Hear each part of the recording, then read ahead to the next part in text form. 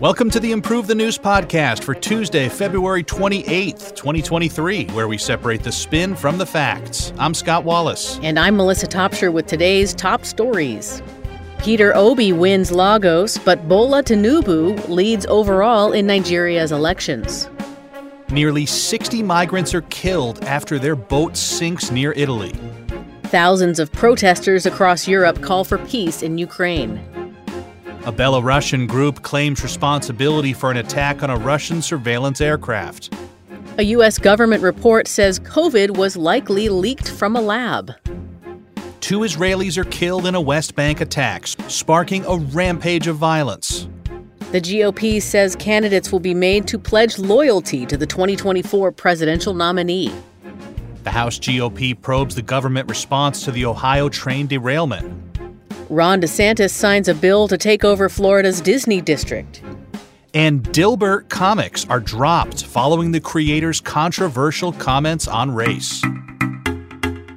Our first story today is about Nigeria's election, where Obi wins Lagos State and Tinubu leads overall.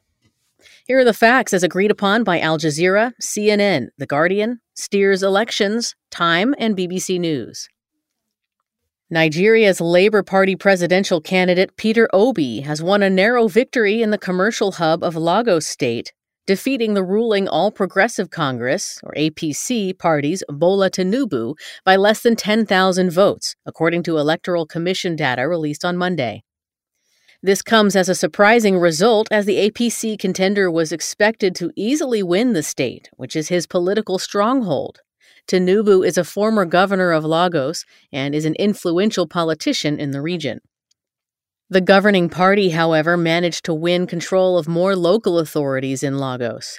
The APC is leading both the presidential and parliamentary races, which remain wide open as only a fraction of the votes cast by up to 87 million potentially eligible voters has been collated since Saturday.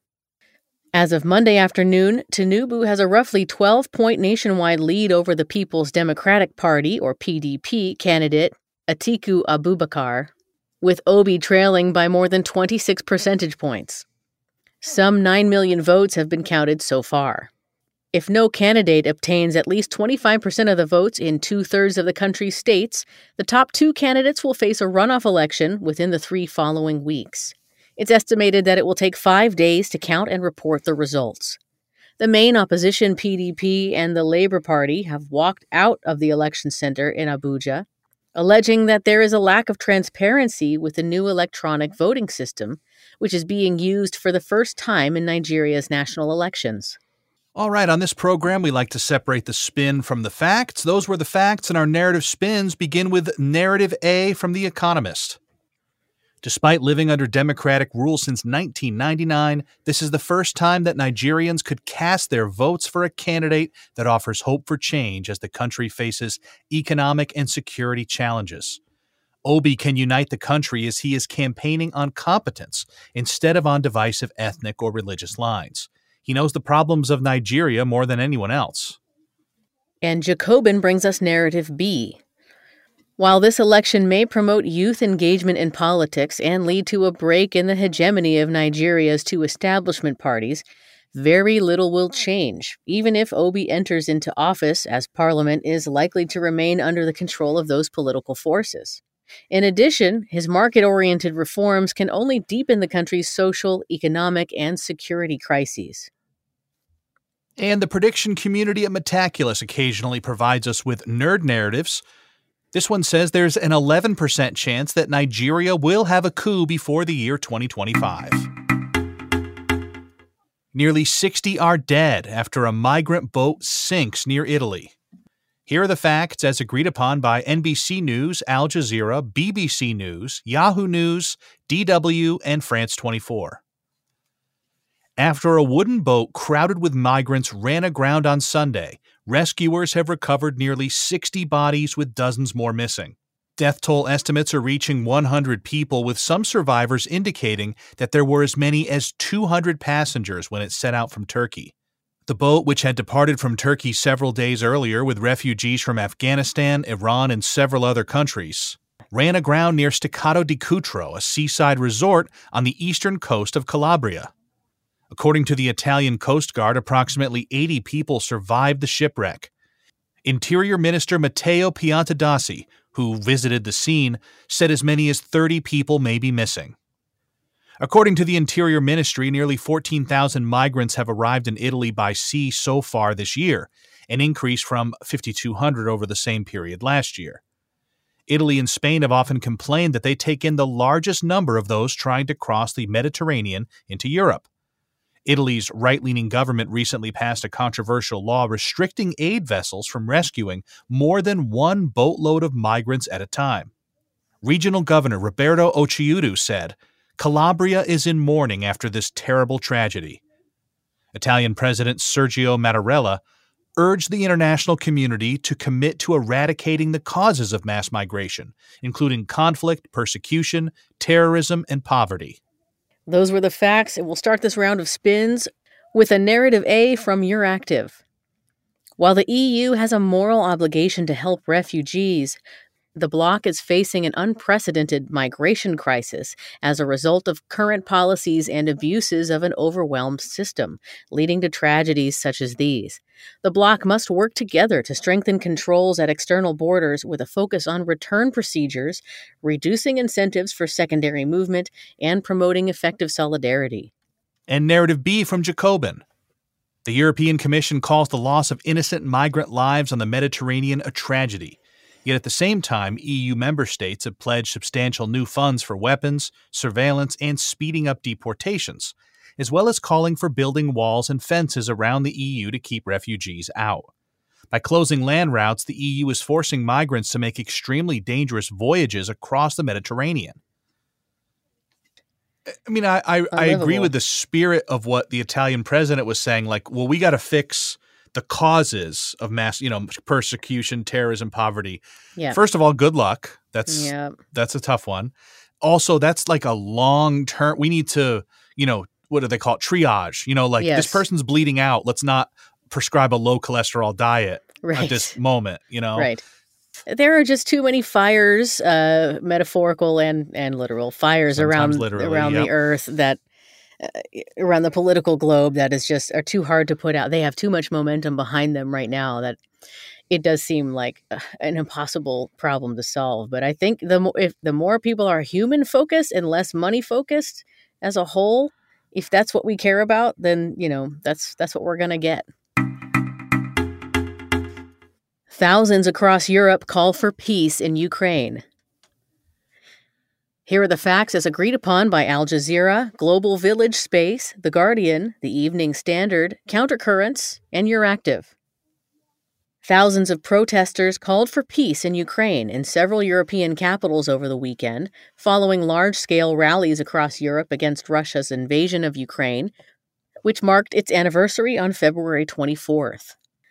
On Sunday, thousands reportedly rallied in the French capital of Paris and other locations across the country for the second consecutive weekend in protests organized by the right-wing party Les Patriots against Paris's arms shipments to Ukraine and the country's NATO and EU membership.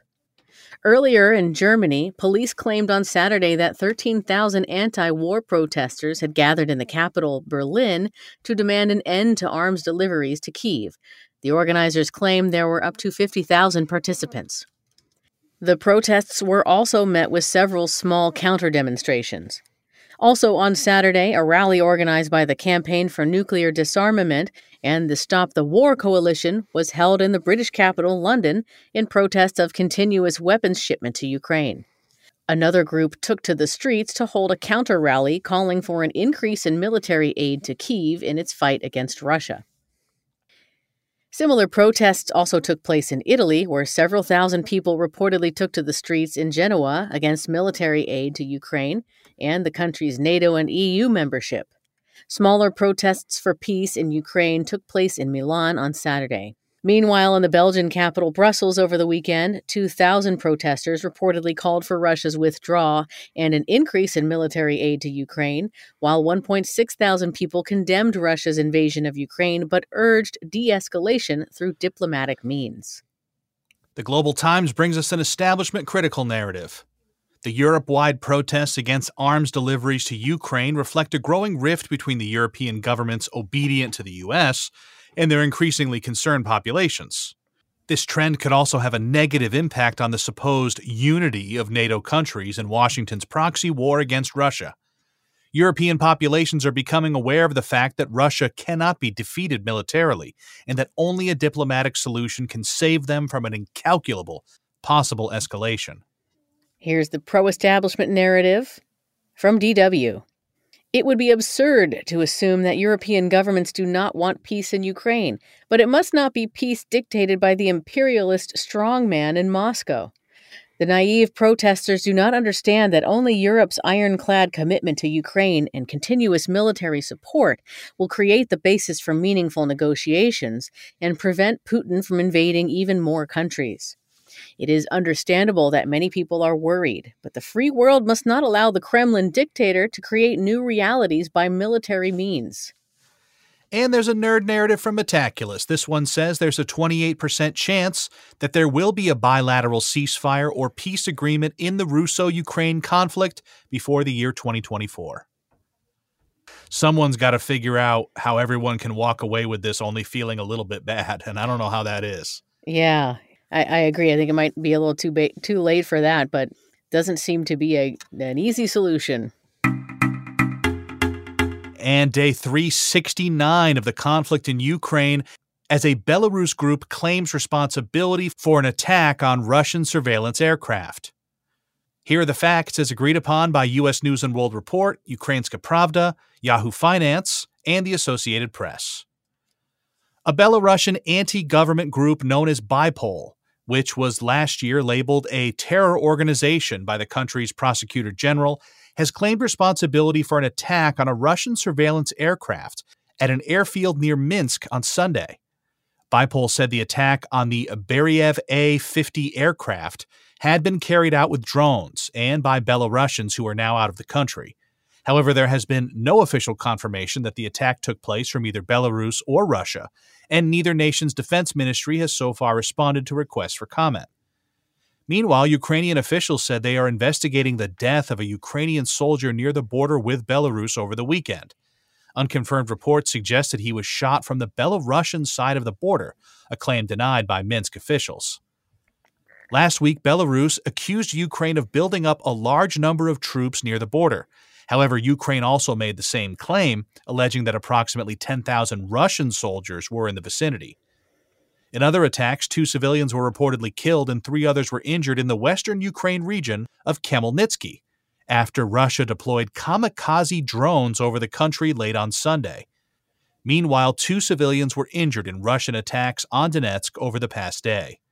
Attacks were also recorded in the regions of Sumy, Cherniv, and Dnipropetrovsk, as well as Kherson, Kharkiv, and Zaporizhia, with no reports of civilian casualties at this stage. Elsewhere, in an interview with CBS that aired on Sunday, CIA Director William Burns said he judged Russian President Vladimir Putin as quite determined to continue waging the war in Ukraine, despite the damage it is doing to his country. He said, "I think Putin is right now entirely too confident of his ability to wear down Ukraine." He also commented on U.S. assessments that China may be gearing up to provide Russia with military aid, describing it as a very risky and unwise bet. Okay, those were the facts. We'll start this round of narratives with a pro-establishment narrative from The Atlantic. Making sure Ukraine continues to be well armed is the only way to fend off Putin and Russia in this unprovoked war of aggression. The U.S. and NATO must not simply offer up their latest and most high-tech weapons, however. Combat is about supply lines, and the West must ensure basic equipment and ammunition are kept flowing as needed. And the establishment critical narrative from anti-war. Multi-billion-dollar weapons packages will make little difference in the outcome of the war. The U.S. has been meddling in Ukraine since the end of the Cold War, and what we're witnessing is a geopolitical Ponzi scheme to benefit those aligned with the military-industrial complex. War is a lucrative racket. And we've got a nerd narrative from the folks at Metaculus saying there's a 14% chance that China will get involved in the Russo-Ukrainian conflict by 2024. Tough part with this is, let's say China decides to get involved with this conflict in a proxy manner by providing arms to Russia, It would be hard for the United States to get upset about that, considering they're doing the exact same thing with Ukraine, right? It's true. Yeah. But I'm sure that the United States would get mad anyway. Oh, yeah.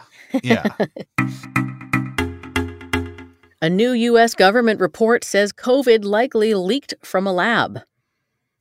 Here are the facts as agreed upon by Forbes, The Wall Street Journal, Alternet, New York Post, Breitbart, and The Guardian. An updated classified report by the U.S. Department of Energy, or DOE, released to the White House and some members of Congress, has reportedly concluded with, quote, low confidence that COVID was most likely caused by a laboratory leak. The DOE now joins the FBI in its assumption that the virus came from a coronavirus research lab in Wuhan, China. In its report in 2021, the FBI concluded with moderate confidence that it emerged this way no later than November 2019. In a CNN interview on Sunday, White House National Security Advisor Jake Sullivan declined to confirm or deny the report, though he emphasized that President Biden had repeatedly directed the entire intelligence community to investigate the matter thoroughly. The DOE report, based on a document from Director of National Intelligence Avril Haines' office, is deemed important because the department, which oversees the U.S. nuclear weapons program, has its own network of national labs with a variety of scientific expertise. U.S. officials reportedly declined to say what information led to the DOE's shifting perspective, though they did say the department and the FBI came to the same conclusion for different reasons. 4 other intelligence agencies still suggest the virus came from a means of natural transmission, while 2 are undecided. China has denied that the virus came from any of its labs, claims that were first made after 3 researchers from the Wuhan Institute of Virology were sick enough to seek hospital care in 2019. Divisive narratives abound on this story. We have a right narrative spin from Red State. This is why we should not just appeal to authority and blindly trust the science. In the immediate aftermath of the outbreak, America's so-called experts were so obsessed with blaming everything on Trump that they were willing to ban any and all debate surrounding the origin of COVID. Finally, 3 years later, even the FBI and DOE have endorsed a theory they once labeled misinformation and racist. And here's the left narrative from Axios. Though the GOP will jump on this story as a gotcha moment to win political points, there is still no new evidence showing where exactly COVID came from, with some intelligence agencies arguing the lab leak theory and others arguing an animal spillover from a wet market. No conclusion has yet been drawn with any high level of confidence, and anyone claiming to know the answer is simply trying to rile up their echo chamber audience. In the interest of riling up my echo chamber audience, why can't it be both? Can't it have emerged from the lab, infected an animal, and then been spilled over from the wet market? Could be. Mayhem in the West Bank as 2 Israelis are killed and settlers rampage villages in response. Here are the facts as agreed upon by BBC News, France 24, Al Jazeera, the Jerusalem Post, Fox News, and CNN. In response to a Palestinian gunman killing 2 Israeli settlers, brothers Hillel and Yagel Yaniv, near the northern West Bank city of Nablus on Sunday, Israeli settlers rampaged a number of Palestinian villages, including Hawara, Burin, and Asira al-Kabaliyah. The Palestinian Health Ministry reported that a Palestinian man was shot dead by Israeli fire, while the Palestinian Red Crescent said that 2 others were shot and wounded, a 3rd person was stabbed, and a 4th was beaten with an iron bar. Some 95 others were treated for tear gas inhalation. The settlers burned dozens of houses, cars, and businesses throughout the affected villages during the late-night violence. Photos and videos posted to social media showed large fires burning in the town of Hawara. Palestinian political parties and armed groups called for Palestinian residents in the West Bank to confront the settlers, and members of the Israeli government, including Prime Minister Netanyahu, condemned the rampage. Finance Minister Bezalel Smotrich, however, liked tweets supporting it before releasing an official statement calling for restraint. The violence comes immediately after a summit in Aqaba, Jordan, between Jordanian, Egyptian, U.S., Israeli, and Palestinian officials and representatives. A joint statement said that Israel was committed to temporarily halting settlement expansion in the West Bank, but Netanyahu appeared to contradict this on Sunday. The situation in the West Bank, Gaza, and Israel continues to deteriorate as violence worsens. Last week, an Israeli raid in Nablus led to the death of 11 people and injured over 100. Last month, a Palestinian gunman opened fire near a synagogue in an East Jerusalem settlement, killing 7 people. Israel has launched regular raids throughout the West Bank following a spree of Palestinian attacks last year. We'll start these narrative spins with a pro-Palestine narrative from Middle East Eye. What happened in Nablus on Sunday night can only be described as a pogrom carried out by fanatic Jewish supremacists with the complete backing of the Israeli army and government. Though this event was so violent, many Israeli figures had to vocally condemn it. Settler violence is a common practice in the occupied West Bank and has been for decades. The settlers' violence is just another element of the Zionist project to displace the Palestinian people since the movement's inception. Emboldened by international silence after killing more Palestinians last year than in any other calendar year since the Second Intifada, the occupation is becoming even more violent. And the pro-Israel spin comes from Times of Israel. Of course, what the settlers did in response to the terrorist attack on Sunday was barbaric and monstrous. But one must keep in mind that such violence is a result of the Israeli government's failure in managing Palestinian terrorism. Netanyahu condemned what happened, and so did many in his cabinet. Figures that showed support for the riots should be sidelined. Israel does not support such acts of violence, as it goes against the moral foundation behind the state's creation. Most Israelis want peace, and the actions of these settlers do not represent the rest of Israeli society. And we have another nerd narrative that says there's a 45% chance that Israel will recognize Palestine by 2070, according to the Metaculus prediction community. The GOP says candidates will be made to pledge loyalty to the 2024 presidential nominee. Here are the facts as agreed upon by Reuters, Axios, U.S. News and World Report, CNN, Politico, and the Associated Press. According to the Republican National Committee, or RNC, Chairwoman Ronna McDaniel, the GOP intends to ask candidates vying for the party's nomination to pledge support for the eventual winner, with those who refuse not being allowed to participate in party-sponsored debates. McDaniel revealed the party's intention on CNN's State of the Union show on Sunday, stating that the pledge was a requirement in 2016 and that the idea is a no-brainer for 2024. While former President Trump has not reacted publicly to the comments, in an interview earlier this month, he claimed that his potential support would depend on who the nominee was. A Trump spokesperson also said he will support the nominee simply because it will be Trump himself. McDaniel affirmed that Republicans can't keep attacking each other to the extent that they lose sight of their goal of beating Democrats. Highlighting the importance of supporting the will of the voters, she said she expects the pledge to be a criterion to run for the nomination, among other requirements yet to be finalized. So far, Trump, former UN Ambassador Nikki Haley, and conservative entrepreneur Vivek Ramaswamy are the most prominent GOP candidates to enter the race. Florida Governor Ron DeSantis and former Vice President Mike Pence, among others, are also expected to join the race. The RNC is considering between 10 and 12 debates from as many as 18 media outlets due to begin this summer. Additional criteria are believed to include a new donor threshold, as well as a polling threshold of either 1% or 2%. Well, to the surprise of no one, we have some more politically divisive narratives here. Let's start with the Democratic narrative from CNN. Republicans have consistently and foolishly capitulated to Trump's desires since 2016.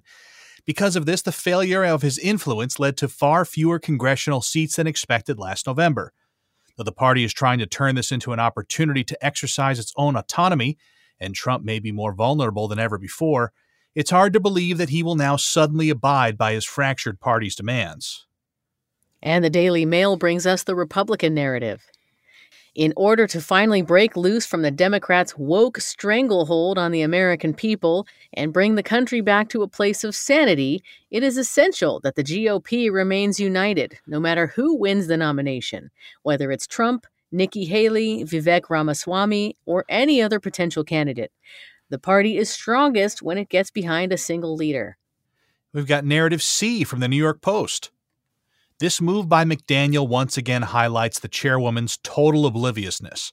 Such a decision is a lame attempt to pave over the party's stark distinctions, and in reality, GOP members will support whoever serves their interests best. The most important factor will be how quickly voters break either for Trump or a rival, and how quickly this will take, regardless of McDaniel's attempts to coerce candidates into what she wants. And here's the nerd narrative from Metaculus. There's a 45% chance that Trump will be the Republican nominee for the 2024 U.S. presidential election. Well, George Washington, the father of our nation, said everything will be fine with America as long as we avoid foreign entanglements. Oh, okay. And check. Don't have a two-party system. Okay, so we're The House GOP is probing the response to East Palestine derailment. Here are the facts as agreed upon by Axios, Newsmax, CNN, Politico, The Washington Examiner, and NBC News. Multiple Republican-led U.S. House committees have started or are planning to start probes into the Biden administration's response to the February 3rd toxic train derailment in East Palestine, Ohio. Last Friday, House Oversight and Accountability Chair James Comer, Republican of Kentucky, sent a letter to Transportation Secretary Pete Buttigieg, requesting the preservation of documents the committee would like to see. The Energy and Commerce Committee has also requested testimony from Environmental Protection Agency Administrator Michael Reagan. The Transportation and Infrastructure Committee is considering a probe, and GOP representatives are thinking about holding a field hearing in East Palestine. Republicans are requesting Department of Transportation documents dating to January 20th, 2021, related to any of the department's changes to train policy, its investigation into what caused the derailment, and the handling of hazardous materials at the site. Buttigieg visited East Palestine last week, but Republicans are interested in finding out why it took him 10 days to do so.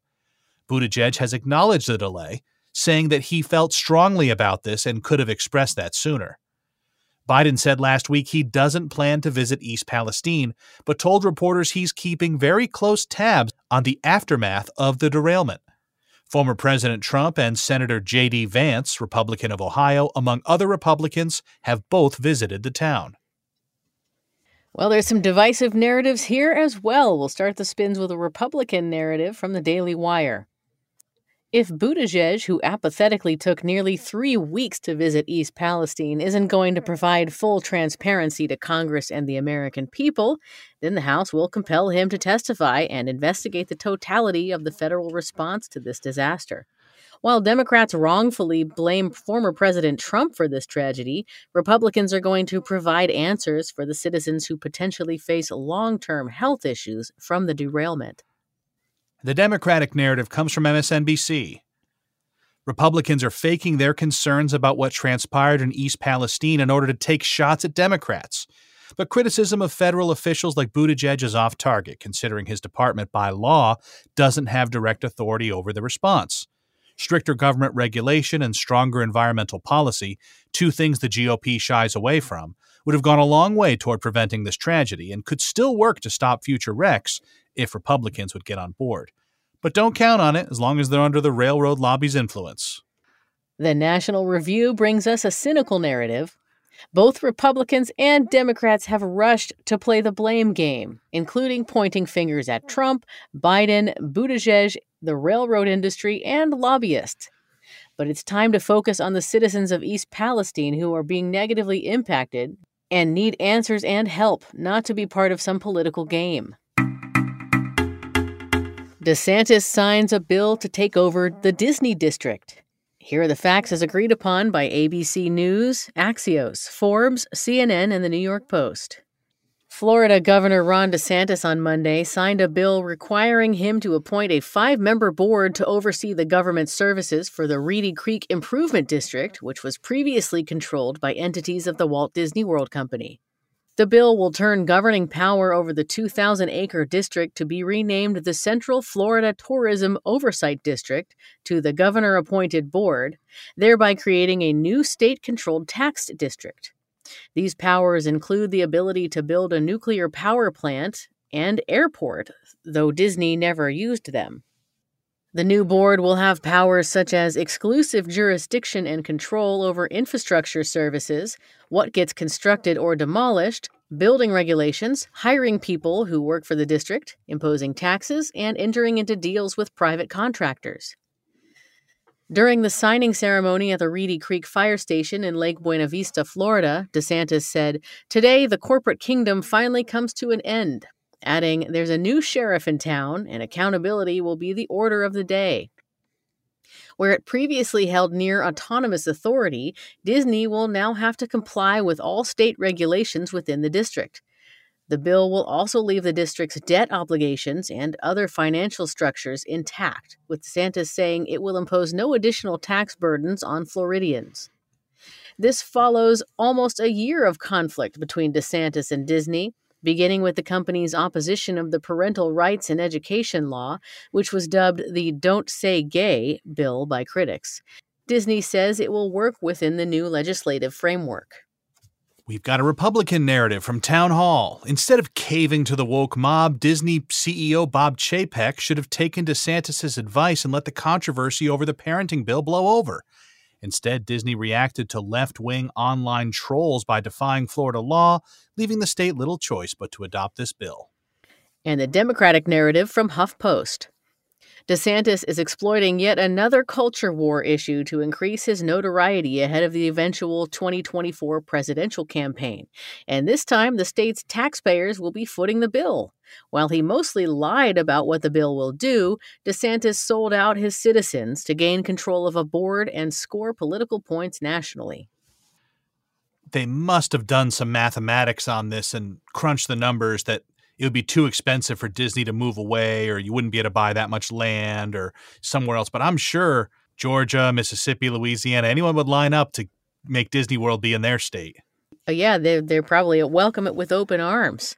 If I was Mississippi and you could just suddenly drop the tourism capital of the world into, wherever, or Arkansas or somewhere, I would have my eyes open on that.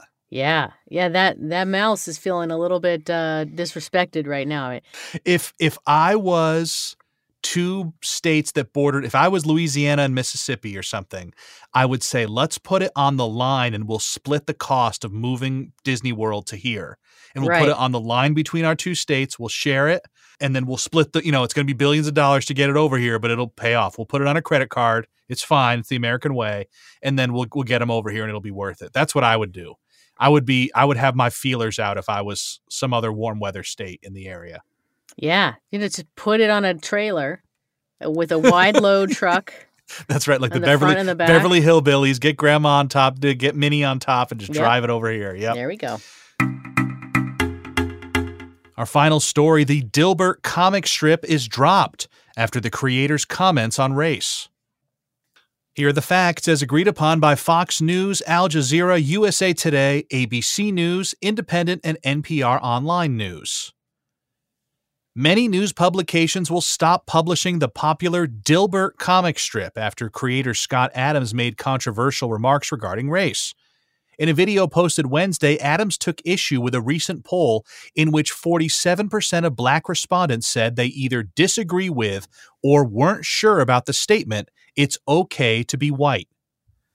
Discussing the poll and race relations in America, Adams said, "The best advice I can give to white people is to get the hell away from Black people," also labeling Black Americans a hate group and saying he doesn't want anything to do with it. The Los Angeles Times, New York Times, Washington Post, Andrews McMeel Universal, and San Antonio Express News were among the many media entities severing their relationships with Dilbert. Chris Quinn, the editor of Cleveland's The Plain Dealer, said dropping the comic strip was not a difficult decision, while the LA Times said it will discontinue Dilbert after its pre-printed editions come out March 12th. Adams defended his comments, saying portions of his remarks were posted out of context, but acknowledging his cancellations were predictable. Twitter CEO Elon Musk also defended Adams, claiming the media pendulum has swung to be biased against whites and Asians. Dilbert comic strips have been published for over 3 decades in newspapers, providing commentary on office culture. 77 newspapers, including the San Francisco Chronicle, dropped Adams' comic strip last year for allegedly poking fun at the LGBT community. Thanks, Scott, for the facts on our final story. The left narrative comes from the San Francisco Chronicle. Newspapers across America are rightfully ending their relationship with Adams and his Dilbert comics after his racist outburst. Hate speech has no place permeating respected publications, and Elon Musk, the leader of the profoundly influential platform Twitter, should not have defended Adams or his racism. And the right narrative comes from the Revolver.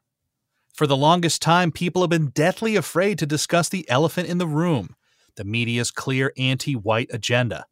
American media has incessantly parroted the narrative that white people are evil oppressors and all inherently racist. Adams and Musk highlighted this fact and are predictably being wiped from the political discussion table. Why does Dilbert's tie face upward? I never knew. I'm sure they explained it at some point. I never got it. I'd like, if someone could explain that to me. And I just don't know. Why was it always pointed up? I don't get it.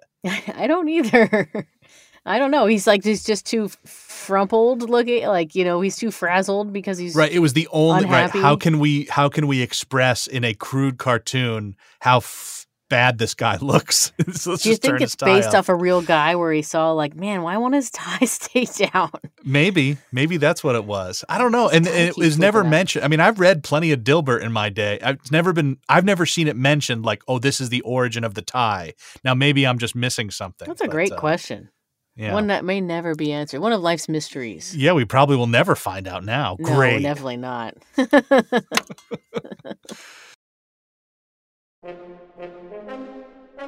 Thank you for listening to the Improve the News podcast for Tuesday, February 28th, 2023. Each day, we use machine learning to read about 5,000 articles from about 100 newspapers and figure out which ones are about the same stories. For each major story, our editorial team then extracts both the key facts that all articles agree on and the key narratives where the articles differ. For more information on Improve the News, please visit our website, improvethenews.org. You can also download the Improve the News app on the Apple App Store or Google Play. For Scott Wallace, I'm Melissa Topshire, inviting you to join us next time on Improve the News.